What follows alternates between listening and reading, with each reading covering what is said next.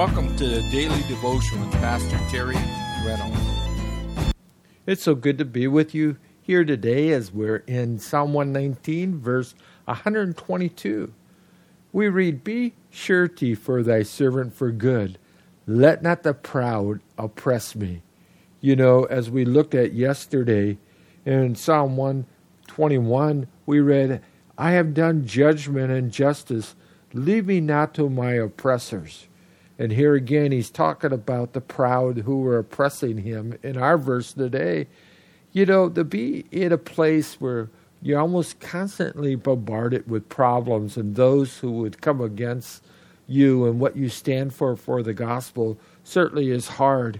As we've been seeing so far, not only have they tried every tactic and everything that they could throw at the psalmist to bring in discouragement, to try to get him to quit. They've stolen from him. They've really abandoned him, and he really didn't seem like he had friends that he could turn to.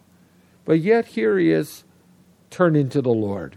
He's asking God to be that surety, for him, to do the things that are good for him. He was looking for help. He was really saying, "Lord, who's going to defend me? Are you going to be there? You're going to be that security that I need?" Because the oppressors seem like each and every day they're coming against me and they're trying to trip me up. And he says, "Oh Lord, please be that for me."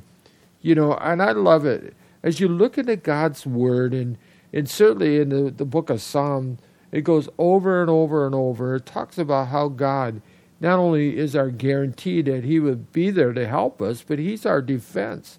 Let me read a few of them to you, and then we'll talk about them. In Psalm 7:10, we read, "My defense is of God, which saveth the upright in heart." The beauty is, as you walk with the Lord, God so delights in you, and he wants to be the defense and to be the help that you might be looking for even this day. In Psalm 31, verse 2, we read, "Bow down thine ear to me, deliver me speedily. Be thou my strong rock, a rock, for a house of deliverance to save me." And such a beautiful picture of who God is. Even as we saw in Genesis here recently, how God is the Almighty God. In the psalmist here, he gives us this picture of this strong rock, somebody that we can count on, that we could turn to during our times of trouble. In Psalm 59, verse 9, we read, "Because of his strength, I will wait upon thee, for God is my defense." Don't you love that confidence?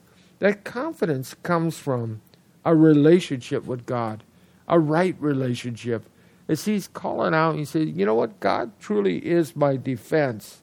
And I'm going to sing about it. I'm going to shout about it." And I think it's good as you find that God is your defense. What do we really need to worry about? Because truly, if God is for us, then who can be against us? And so that brought great joy, great rest to the psalmist in Psalm 59, that God is his defense. And then also in Psalm 62, verse 2, we read, He only is my rock and my salvation.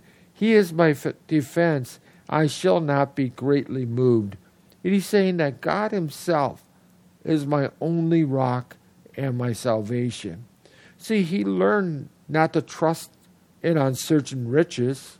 He learned not to trust in the things of the world because they so often will let us down.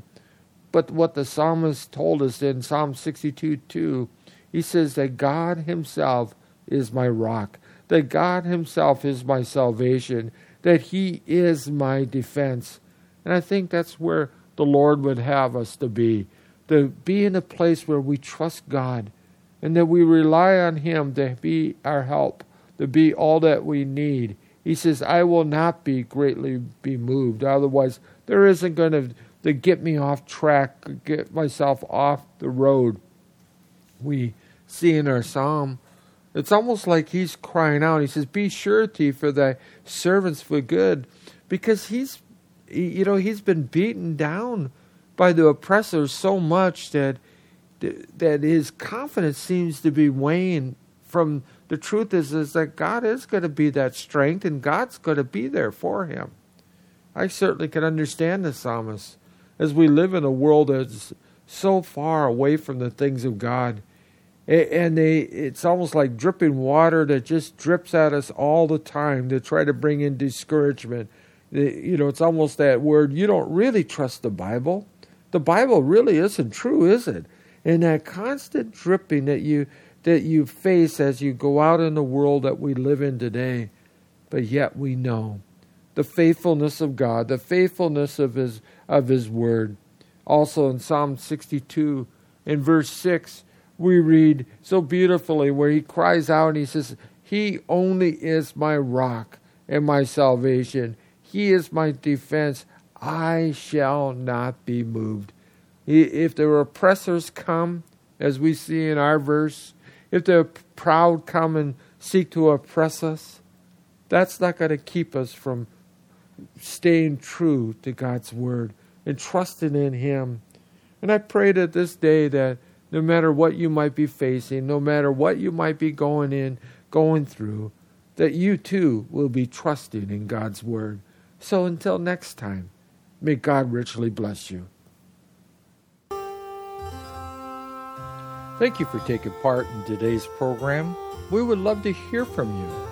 You can email us at terryreynolds@agapechapeloc.org. Again, that's terryreynolds@agapechapeloc.org. Or you can write us at Agape Chapel, P.O. Box 4023, Huntington Beach, California, 92647. May God richly bless you.